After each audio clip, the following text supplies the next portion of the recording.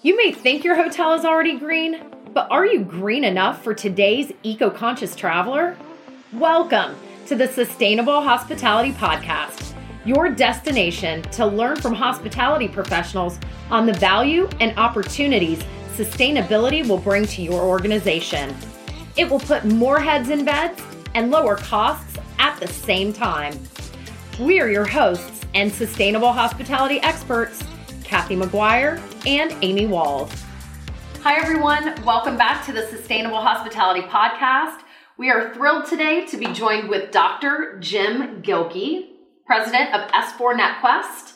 Thank you so much for making time to be here today and tell our audience why training is so critical to deploying a sustainability endeavor. Yeah, well, thanks for having me, first of all. I'm glad to be here.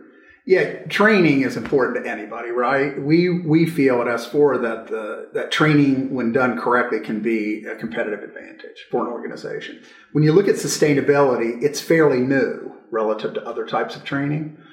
I don't believe that you could have an effective sustainability program without effective training, because it starts at the top, but goes all the way down to every associate, not only being trained on the technical aspects of how to ensure sustainability, recycling, whatever those things might be, but the messaging and letting travelers know exactly what you're doing and the effect you're having as an organization.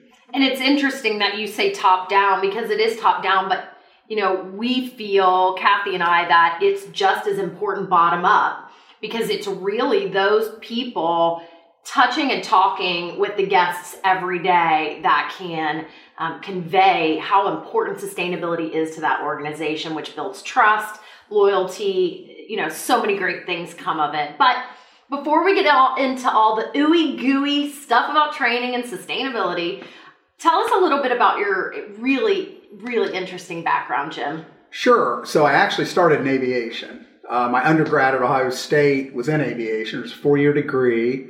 And you come out with all the ratings necessary to become a commercial pilot, which is what I thought I was going to do. Trained at United on the 767. Oh, wow. Tons of fun. Not what I wanted to do for a living. How come? A lot of things. Scheduling. It's one-dimensional to a certain aspect. Like I said, really, really fun. Great experience. What I actually found out in training with United was I love training. Loved it. So I actually returned to Ohio State, completed my doctorate in instructional design and technology, and actually ran the flight education division for several years. So training aviators at the flight school as well as teaching on campus as well. Loved it. Really interesting. It's funny how you look back and everything sequences into, kind of where you find yourself now. I don't know if you know, but I used to work on cruise ships. And the whole reason I am in sustainability now was because of those days on ships. But we won't get into that. Let's get into the nitty-gritty of why training is so critical to a sustainability endeavor that any hospitality or tourism organization would take on. So in your, 20, 25 years of working and training, and it's all different kinds of industries, correct? A lot of different kinds of industries, a lot of focus in medical, pharma, et cetera. But we've also done financial services. We've done some hospitality. Retail. Crosses, yeah. So what kind of impact have you seen training create for an organization that you've worked with? When done correctly, it's measurable business results. A lot of people look at training and measure it by what we call smile sheets. Did you like the training? Did you like the donuts? Did you like the facilitator? That kind of stuff. That's not what you want to measure. What you want to be able to measure is, how did that behavioral change that occurred during the training, how is that helping the organization? Mm-hmm. And again, from a sustainability standpoint, I'm not sure there's a more critical aspect of that. Once the strategy is in place, training is what's going to make that come to life. And I believe it's the next step. It has to be the foundation. Wouldn't you agree? It's absolutely foundational. As we talked about before, you talked about the bottom up. Mm-hmm. Those folks are the ones that are interacting with the customers. Yeah. those are the ones that are really doing the things that the customer sees. Yeah. And the better trained they are, the more successful that program's going to be. I'm a sustainability traveler, if you will, and interacting with those folks and understanding what is going on, why they're doing it, and really what the impact is that they're having with their program, that's critical to me and who I would select when I travel. Yeah, that growing demand, that eco traveler, the traveler looking specifically for that type of stay, if you will, is growing by the day. And I definitely agree with you. I think training is so critical. We talked about the importance of training and how critical that is to convey to the guest, which, again, as a sustainability expert, if you will, I believe that's one of the biggest missing pieces. As I have traveled around, I see all of these very complex initiatives happening behind the scenes, but a lot of times that's not being conveyed to the guest. And the guest really wants to be part of that journey.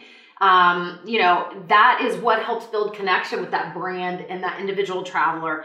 But when you think about training, I think, we all know the struggles and the time constraints and the resource constraints with, let's say, a general manager of a hotel. And the thought of taking on one more project is, just overwhelming, especially in these times. And I think when they think about training, they're worried that is going to take a lot of time. It's going to take a lot of resources.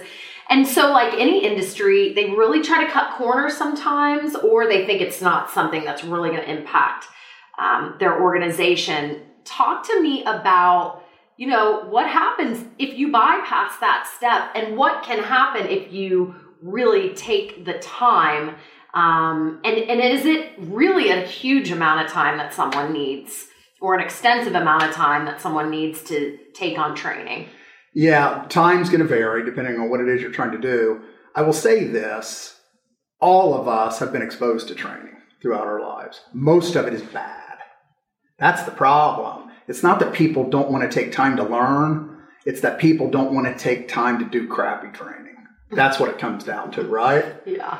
And we have all been through crappy training in our lives. Most of it is, literally. Most of it is not very effective. And one of the reasons that is that subject matter experts, the people that know the stuff, that know the content, critical to good training, but they're also asking those individuals to design it. See, that's my background, instructional design. That's what my doctorate is in, right? We know how people learn, and we know how people learn across different media, like computer-based training.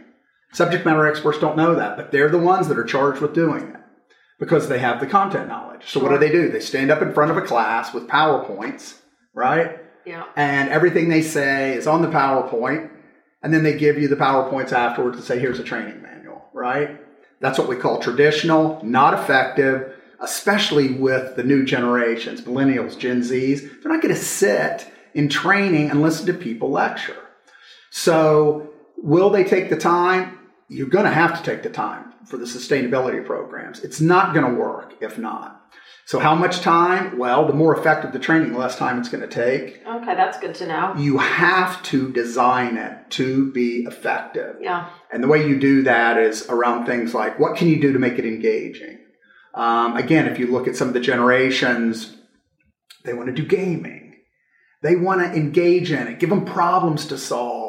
You're not reading material to spit back on a test. That's never going to give you the competitive advantage we were talking about earlier. Yeah. It's got to be effective. When it's effective, you're applying it. When you're applying it, you're getting a competitive advantage. Really great stuff.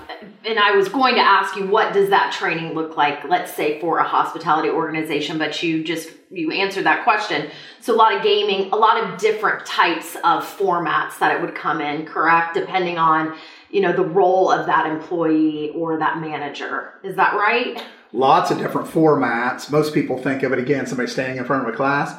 One of the things that you're going to want to do with the sustainability group is what we call structured field experiences. Okay. Give them foundational knowledge, but then have them practice applying that in the field, real world stuff. Have people evaluate that, give them feedback. Another critical thing is tools, right? Give them performance support tools that allow them to know step by step what they're supposed to do, especially initially. And then after a while, as they get good at it, they won't need the tools anymore. But that helps them apply it more quickly, apply it more effectively. So in the field training, let's talk about it practically. What does that look like in a hotel? Someone's training.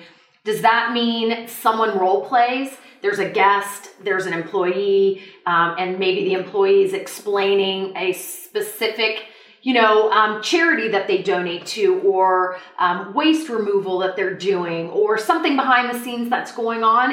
Is that right? You can do role playing. Okay. You do a lot of that in training. Salespeople do it all the time. One of the issues with role playing is it isn't necessarily specific to a particular objective. Okay. So one of the things we use in this type of training is what we call analysis. Like, watch this video of the manager greeting the customer when they come in. And we want you to evaluate that interaction based on this set of criteria, problem-based learning, right? And what you can do in those videos is you can have specific things that either go right or specific things that go wrong. They're evaluating that so they can pick it out. The other thing that's critical when you use video like that is that you can really see how bad it is. I don't want to be that person. Yeah. And when you think about just something as simple as greeting the customer when they come in, especially a sustainable traveler, an eco traveler like me, I want to know right off the bat. I want something to show me I've come to the right place, and then I'm going to have an impact. And they're helping me do that. And it really gives you that immediate connection with the brand. Again, I'm so passionate about that because I feel like you really have to have a differentiator in today's competitive marketplace. And this is one really great way to do it. So training is going to be crucial. So you've talked a lot about being a sustainable traveler or eco traveler yourself. That is great to hear. Give me an example of a really standout experience that you had at maybe a sustainable property that you visited in the past. Absolutely. That's an easy one. I was traveling around Bali. Okay. And every place I stayed had a sustainability program, right? There was one in particular, first of all, beautiful location, set on the cliffs, looking over the ocean, smaller venue.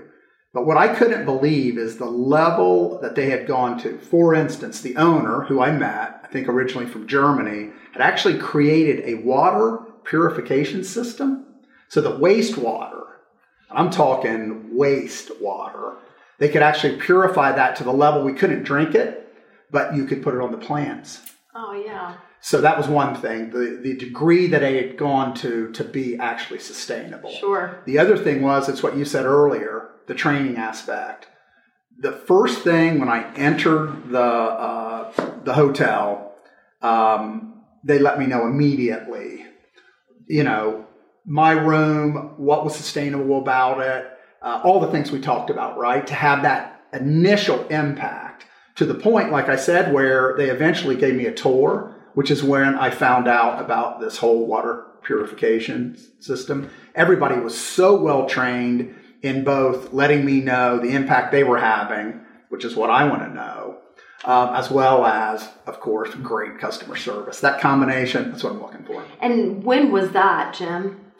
That was several years back. Gosh, time flies for me now. Probably 5 years ago, something like that. Okay. Yeah. I was just curious because, Bali is doing a lot of things, but to have people well versed in it at an employee level where then they're conveying that to the guests, that they must have been very progressive. So very progressive. And another thing that you've mentioned to me before in discussions we've had is when people think about sustainability, they think environment, right?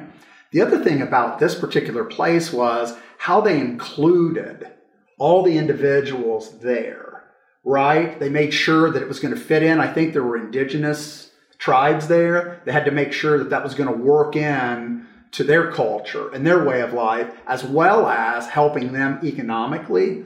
So, you look at training, you look at all the things that need to happen with sustainability. but it's also a much broader concept than simply environmental considerations, and you know that better than anybody. So, Jim, you didn't mention the name of that. I would love to give them a plug, and I'd love to look them up and see what they're doing today. Gosh, if they were doing that 5 or so years ago, wonder what they're doing now. What's the name of that? I believe it was called Shinyada Villas, if I'm not mistaken. In Bali. In Bali. Okay. Yeah. All right. Well, we'll look for that. Thank you so much. Awesome. I'm always, interested in learning about new places and really progressive places. And God knows Bali needs all the help from the over-tourism they have going on there. But last, I want to make sure we're so thankful you were here that we give you a plug. And you talk a lot about impactful learning, yes. And you actually have a book on that, which is called Impact Learning. It is Impact Learning, the Next Competitive Advantage, okay. Which is what we think good learning can do. The thing about that book, it's not academic. That's not what it's designed for. So when you think of these managers, people working in the hospitality industry, mm-hmm. That book, for instance, gives you tips, tricks, immediate application of how to create and ensure effective learning. So, someone could read this. It's not very thick. It would be a quick read, maybe even in an evening. And it would maybe help people avoid some mistakes. Definitely avoid the mistakes of the traditional people standing up and lecturing. And it's funny you say that, Amy, because we actually designed the book to be read on a plane. That an exec could read it on a plane. Smart. And we actually have some summary boxed types of critical things to consider, etc. So it can be an hour and a half read, it can be a half hour read, and you're still going to get a lot out of it, hopefully. Wonderful. Well, is there anything else we can do to support you? I want to make sure that people go out and get your book, Dr. Jim Guilkey from S4 NetQuest.